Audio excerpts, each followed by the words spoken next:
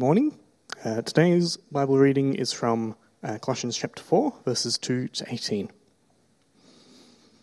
Devote yourselves to prayer, being watchful and thankful, and pray for us too, that God may open a door for our message, so that we may proclaim the mystery of Christ, for which I am in chains. Pray that I may proclaim it clearly as I should. Be wise in the way you act toward outsiders. Make the most of every opportunity. Let your conversations be always full of grace, seasoned with salt, so that you may know how to answer everybody. Tychicus will tell you all the news about me. He is a dear brother, a faithful minister, and a fellow servant in the Lord. I am sending him to you for the express purpose, that you may know about our circumstances, and that he may encourage your hearts. He is coming with Onesimus, our faithful and dear brother, who is one of you. They will tell you everything that is happening here. My fellow prisoner Aristarchus sends you his greetings, as does Mark, the cousin of Barnabas. You have received instructions about him. If he comes to you, welcome him. Jesus, who is called Justus, also sends greetings. These are the only Jews among my co-workers for the kingdom of God, and they have proved a comfort to me. Epaphras, who is one of you and a servant of Christ Jesus, sends greetings. He is always wrestling in prayer for you, that you may stand firm in all the will of God, mature and fully assured. I vouch for him that he is working hard for you, and for those at Laodicea and Hierapolis. Our dear friend Luke, the doctor, and Demas send greetings. Give my greetings to the brothers and sisters at Laodicea, and to Nympha and the church in her house. After this letter has been read to you, see that it is also read in the church of the Laodiceans, and that you in turn read the letter from Laodicea. Tell Archippus, see to it that you complete the ministry you have received in the Lord. I, Paul, write this greeting in my own hand. Remember my chains, grace be with you.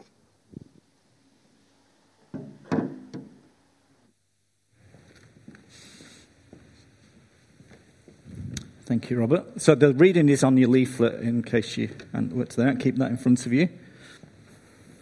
You know, if you ever do have to read out a bunch of names like that, the Bible's written in ancient Greek and ancient Hebrew, which nobody speaks anymore, so you can say it how you like and nobody will know if you're right or wrong.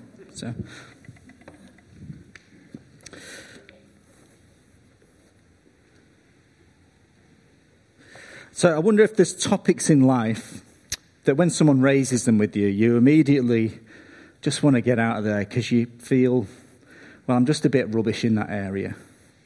So the one that does it for me is hobbies. And people say, what do you do for fun? What are your hobbies? Because I just feel like I'm such a boring person, really, you know. I mean, the best they can do is say, I follow Manchester City. Thanks, Hank.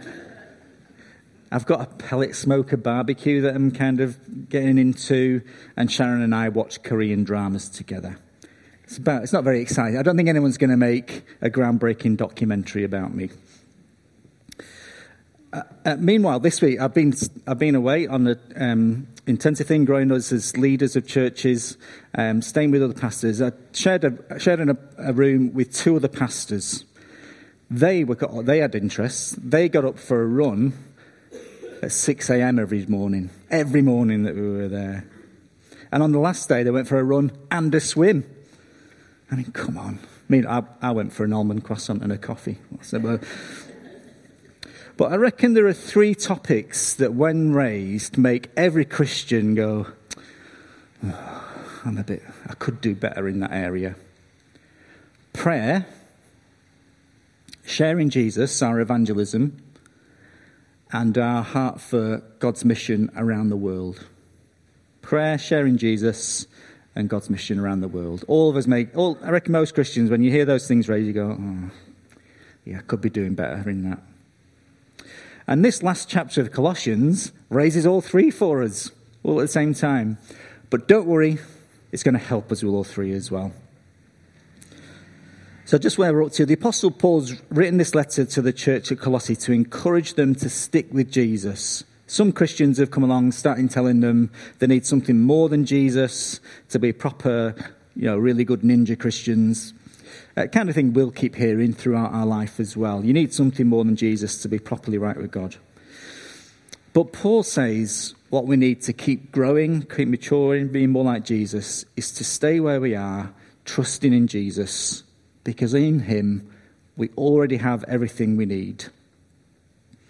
And we're so closely bonded to Jesus, so one with him, that his story is now our story. And so in light of that, we're to keep looking up. So these are our key verses for this series and for this year. Colossians 3, 1-4. Since then you have been raised with Christ. Set your hearts on things above, where Christ is, seated at the right hand of God. Set your minds on things above, not on earthly things. For you died, and your life is now hidden with Christ in God. When Christ, who is your life, appears, then you will also appear with him in glory. This is what we keep looking up to.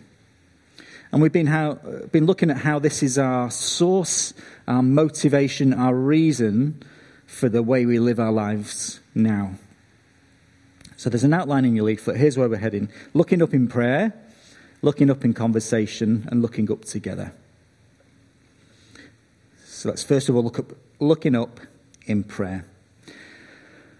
Looking up, fixing our hearts and our minds on all that we have and all that we will have in Christ. That shapes the way that we pray.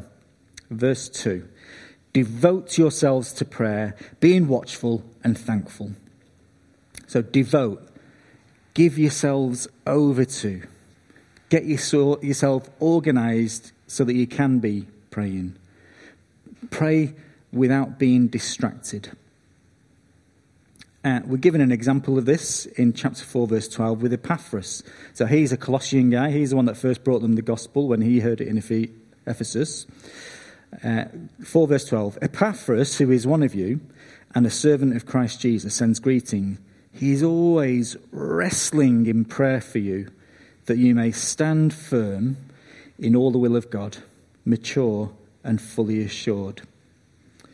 Wrestling. Struggling.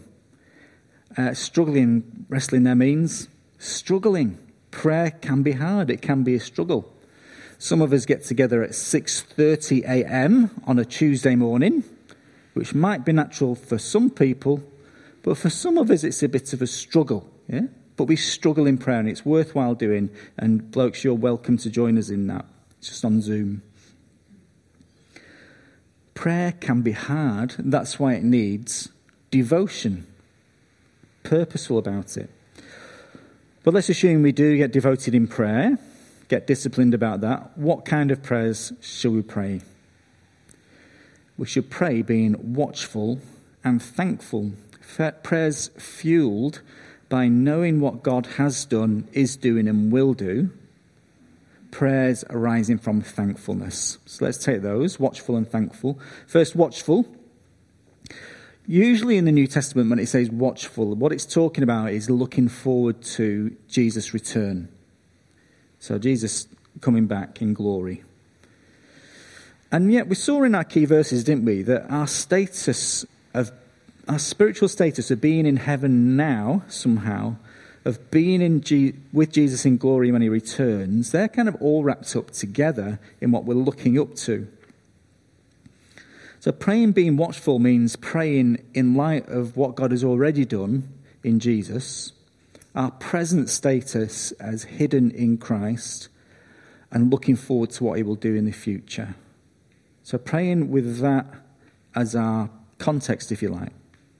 And when we have that heavenly looking up perspective, that shapes and forms what we pay attention to, and so what we prioritize in prayer. There was a pastor last week told us the story. He was on one of these regional flights, the planes with propellers still, twin propeller plane flying over a mountain range, and there'd been the safety briefing that you always got in every flight and you usually ignore. And he didn't remember paying attention. But mid-flight, with nowhere obvious to land, the right propeller slowed down. There was a big bang. The propeller slowed down and ground to a halt. So the captain came over the tannoy. So don't worry, we can fly safely on one engine. Just got to work out if it's best to turn back or carry on to the destination. But of course, the protocol meant that the cabin crew did the safety briefing again. And you can bet you that cabin crew did that presentation much more intently, and every single passenger had their eyes and ears transfixed. Why? Well, because the briefing was now immediately relevant to their situation, not in theory. Well, when we're clear on what is actually going on for us right now, our spiritual reality of being in Christ, of God gathering a people to himself, into his family for his glory, if we're aware of what's really going on, we'll pay attention to and pray about things to do with that, about people becoming Christians, about people being ready for Jesus' return, about things of eternal significance. Second, we pray being thankful.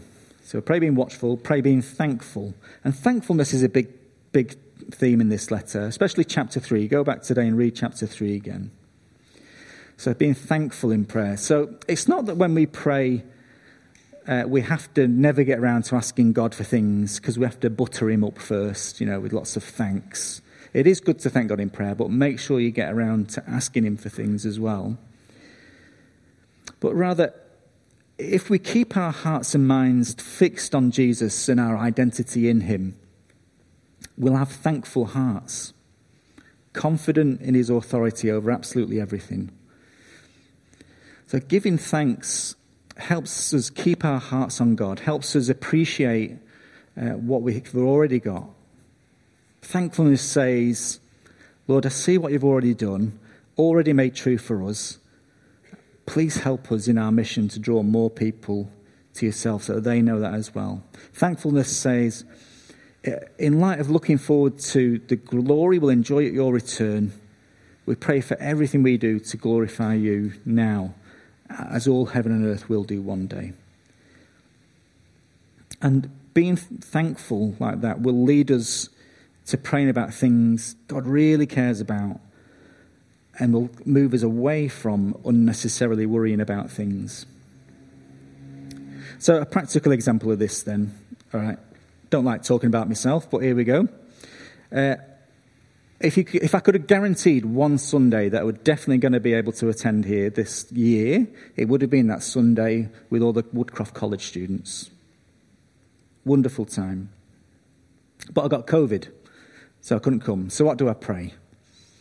Well, I pray for miraculous healing and a negative rat test by the Friday or Saturday so that I could attend. But being thankful that God is sovereign, that he cares more about those students than I do, I pray that he defeats any plans of the enemy to stuff things up.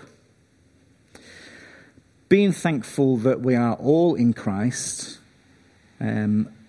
that I'm saved into a community, not a panel of experts.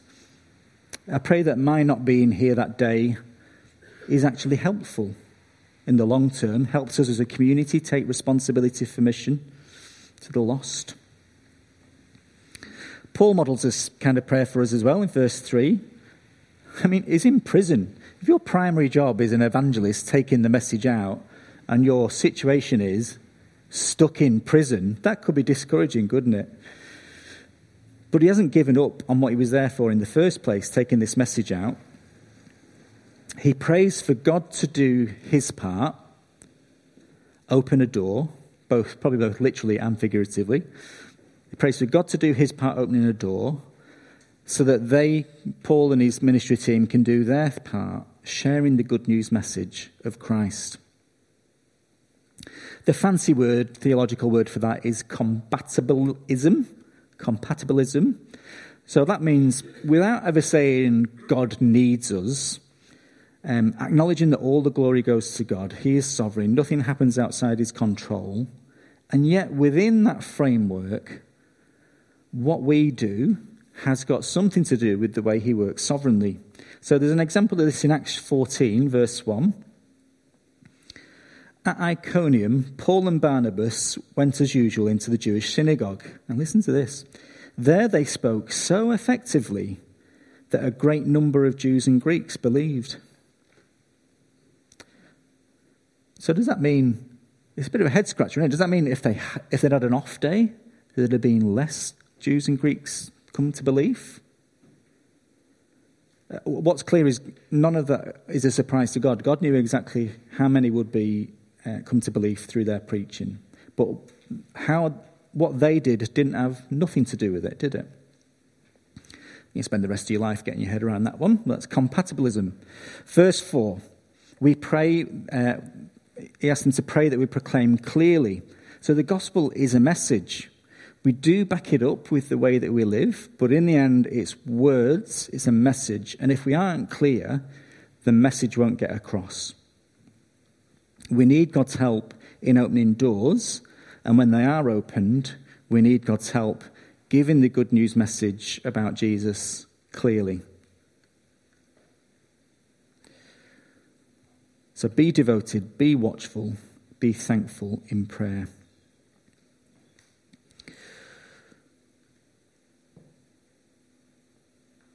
Next, looking up in conversation. Paul turns from talking about his part in the mission to talking about how the Colossians can be part of it. So verses 5 and 6. Be wise in the way you act towards outsiders. Make the most of every opportunity. Let your conversations be always full of grace, seasoned with salt, so that you may know how to answer everyone. So verse 5 there, make the most of every opportunity, literally redeem the time, buy the time back and do something good with it. And so from the rest of the letter, we know what's a waste of time. A waste of time is pursuing extra requirements for salvation added on by humans. So the call is to be wise in the way we act towards outsiders. See, our mission together is not to go and tell the world off, scolding them for not behaving properly. That's not our mission. Our mission is not to go and tell them off for not being like we'd like them to be. But rather, we're to be wise in the way we act towards people who aren't yet trusting in Jesus. We're to adapt to where they're at. We do this all the time, don't we? We adapt our communication and how we present depending on the context. Maybe this is a generational thing, but my grandma, working class family, accent like mine, but when she went on the phone, hello, Priscilla talking, she would put on this posh voice, like Mrs. Bouquet.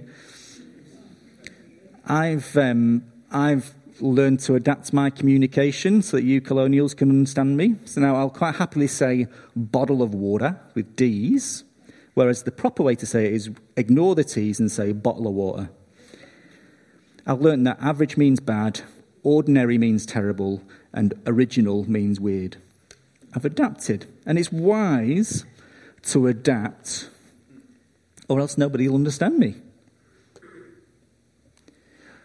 We need to be wise to the fact that for us who follow Jesus, he's no mystery to us.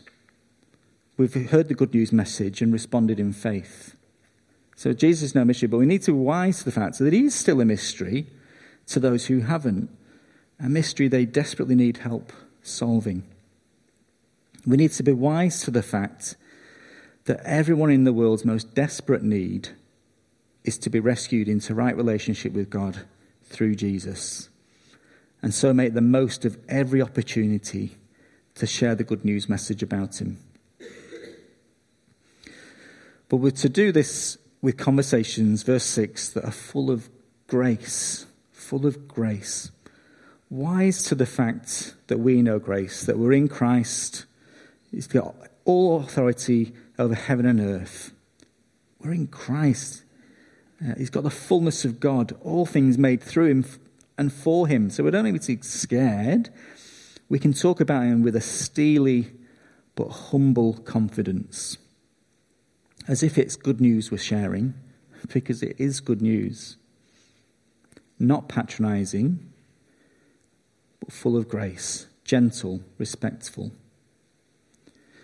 Full of grace. So a conversation about Jesus is not trying to win an argument. It's trying to win a person to Christ. Not trying to win an argument, you're trying to win a person. So a conversation about Jesus full of grace is not about getting back at wrong things said. It's not about winning every point of the argument. Talking about grace requires us to talk with grace. Letting things go, not demanding our rights, not insisting on winning every point, but rather coming from the perspective of, I had Jesus all wrong. And God in his kindness helped me to hear about Jesus and understand and respond in faith. And I just love the same for you. Conversations from that perspective. Verse 6 again, our conversation should be salty. Salty, so not bland. But speaking in a way that prompts, just riding that edge of the conversation to prompt and try and turn it towards Jesus. I mean, people say there's a general maxim, isn't there? You can't talk about religion or politics. Oh, a load of rubbish, who says? Of course you can. You can talk, don't leave the politics, but talk about Jesus. That's like saying you can't put seasoning in food. Of course you can. Now, you don't want it overwhelming. Like if you have a Domino's pizza, you just felt like you're eating a disc of fat and salt, and then you spend the rest of the night trying to wash away the saltiness. So if you overwhelm someone with your salty conversation, they'll try and get rid of it. But be tasty, interesting, leading them to want to come back for some more. Being mindful of who you're talking about, so just the right amount of salt at the right time, sensitive to the kind of answer people need. Knowing how much, in life, in the kitchen, knowing how much salt to add to a dish means learning to cook, doesn't it? Adding salt to conversation means learning to be able to share our faith. But be encouraged, just in being an easy person to talk to, you can help point people to Jesus. Don't feel like you've got to download a whole gospel outline. People love stories, don't they? That's why podcasts are so popular. People love stories, and you've got a story, and you know your own story. In fact, you're the world's expert on your story. So just tell your story. Give Jesus a mention, pray, and see where it goes. But often it's a bit more hostile than that, isn't it? So what if you are asked people often ask difficult, goading questions, trying to catch you out. Gotcha? What do we do when that happens? Well, from this passage, we know we don't hide. We seize the opportunity, all right? Redeem the time, make the most of it. Don't get angry. Don't try to win. Allow yourself to be the social loser in this situation. But looking up, I remember who I am, I remember grace, and give an answer from that heavenly perspective. You might not be the best evangelist in the world, but you can have a conversation. And just think about it. Think about who we are in this person's life. People will generally have bland conversations without this salt for most of their living existence. Every day, bland conversations without this salt. You're probably one of the only people, if not the only person in their life who knows what good news this is and can season the conversation with it. Don't leave them missing out.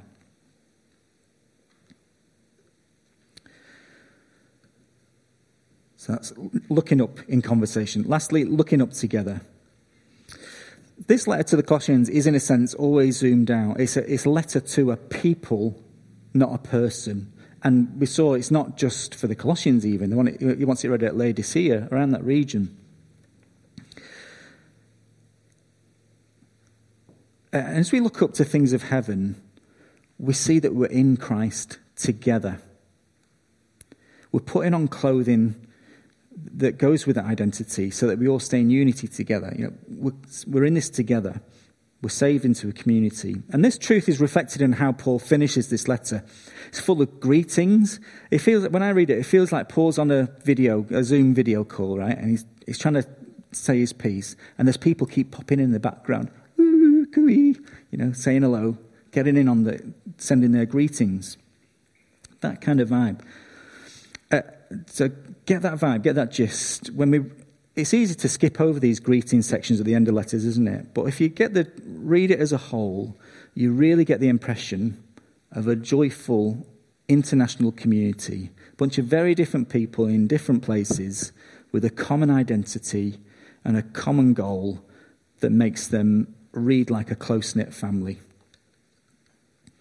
I've been away this week for some training, some leadership training, and really excellent content. But the real highlight of the thing is hanging out with 15 other blokes in roughly the same boat, all with a heart to see healthy churches reaching the millions of lost Australians.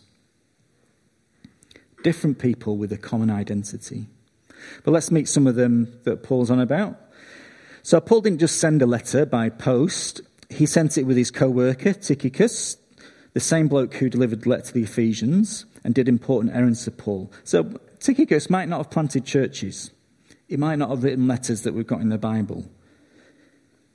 But he's such an important part of Paul's mission, Paul calls him dear brother, faithful minister, and fellow servant in the Lord. Our life together as church, we're part of a body, a whole ecosystem, all with our part to play. He also sends Onesimus or Onesimus. He's a Colossian himself. He's also the slave. He's the slave that gets mentioned in Philemon, if you read that. There are greetings from Aristarchus in prison with Paul, along with Mark and Justus. He mentions there them being Jewish a comfort. That's because there was a good chunk of Jewish people who were really conspired against Paul taking the gospel to the Gentiles. That's why he mentions they're Jewish. Epaphras, we've mentioned already. He's got a heart for the local churches in the area. There's Luke, the gospel writer, who's often accompanied Paul. And there's Demas, who sadly ends up abandoning Paul, we find out in 2 Timothy. And Paul's final instructions are to greet the local churches and make sure this teaching is widely circulated. So all up, you get this sense of real people with real caring relationships, all driven by their knowing their identity in Christ. But they're not satisfied with just leaving it as being a cosy club of like-minded mutual support. They're all partnering together to make sure the true gospel message about Jesus is spread as far and wide as they can take it, and to ensure believers stay rooted and built up in Christ. See, Paul seems to go out of his way at the end of this letter to help the Colossians see they're part of something bigger, something international. Usually people ask me what I do for a living. You say I'm a pastor. Quite often stops the conversation in its tracks. Evangelist J. John, when people asked him, he would sometimes say, I work for a large global organisation with branches in every main town and city in the world. See, the Colossians don't need to go and find something bigger and better. Christ and the church he is building is plenty. So how does this impact us? Who do we partner with? Next Sunday, as I said, we've got John Warner from Bush Church Aid. He'll be helping us lift our sights to our brothers and sisters in Christ in regional and remote Australia. Please keep the Purdy family. They're working with Church Mission Society. They're currently in Argentina, waiting for visas to get back to Chile. So please pray that those come through. And we'll hear more about the work of CMS from Mark Peterson on the 14th of May. That's CMS Sunday then. Then a couple of weeks after Easter, on the 23rd of April, David Hilliard is back for another Compassion Sunday, sharing about their work releasing children from poverty in Jesus' name. More locally, we've got links with evangelical students at Flinders Uni, helping people meet Jesus at uni, and with Bible College of South Australia, equipping the next generation of gospel workers. They've got an open night on the 17th of May. That's who we partner with. Now notice they say we partner, not just support. We partner. This is a very horizontal relationship, because this isn't just us encouraging them. We're encouraged when we meaningfully know what God is doing in and through our brothers and sisters outside our immediate sphere of influence. We're part of something bigger. All of us together are key partners in what God is doing in the world now. Now, I don't know what Archippus I think he's my patron saint. He's left something undone. He's got something to complete. I don't know what he's left undone, but what would the Apostle Paul say to us at Trinity Church Woolcroft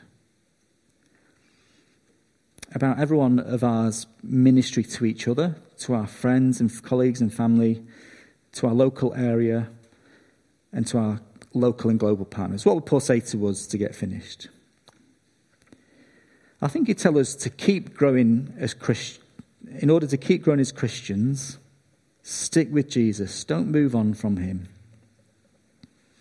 He'd tell us to keep looking up to things of heaven, so we know that our primary identity, know that who we are at the deepest level, who we really, really are, is in Christ.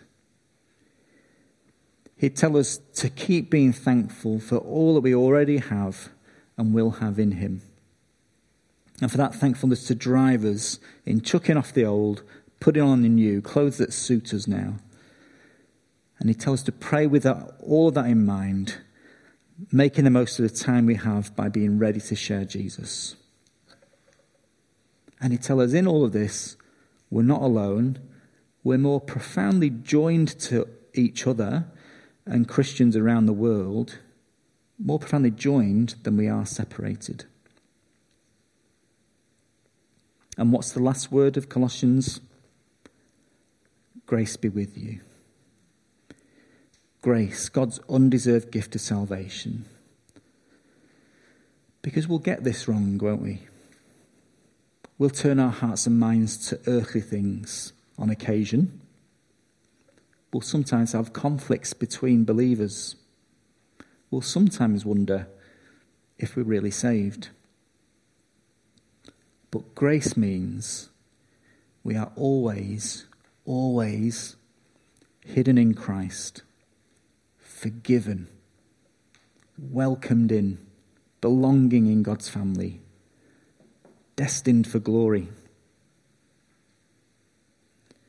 So then, just as you received Christ Jesus as Lord, continue to live your lives in him, rooted and built up in him, strengthened in the faith as you were taught, and overflowing with thankfulness. Since you have been raised with Christ, set your heart on things above where Christ is, seated at the right hand of God. Set your mind on things above, not on earthly things, for you died, and your life is now hidden with Christ in God. When Christ, who is your life, appears, then you also will appear with him in glory. Let's pray.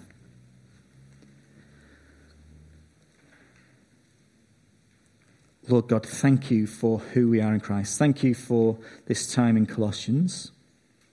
And I pray that the fruit of it will be in each and every one of us, that we remain rooted in Christ, built up in him, and that we keep looking up to things of heaven, not on earthly things. That help us to put on the clothes that go with our identity in Christ.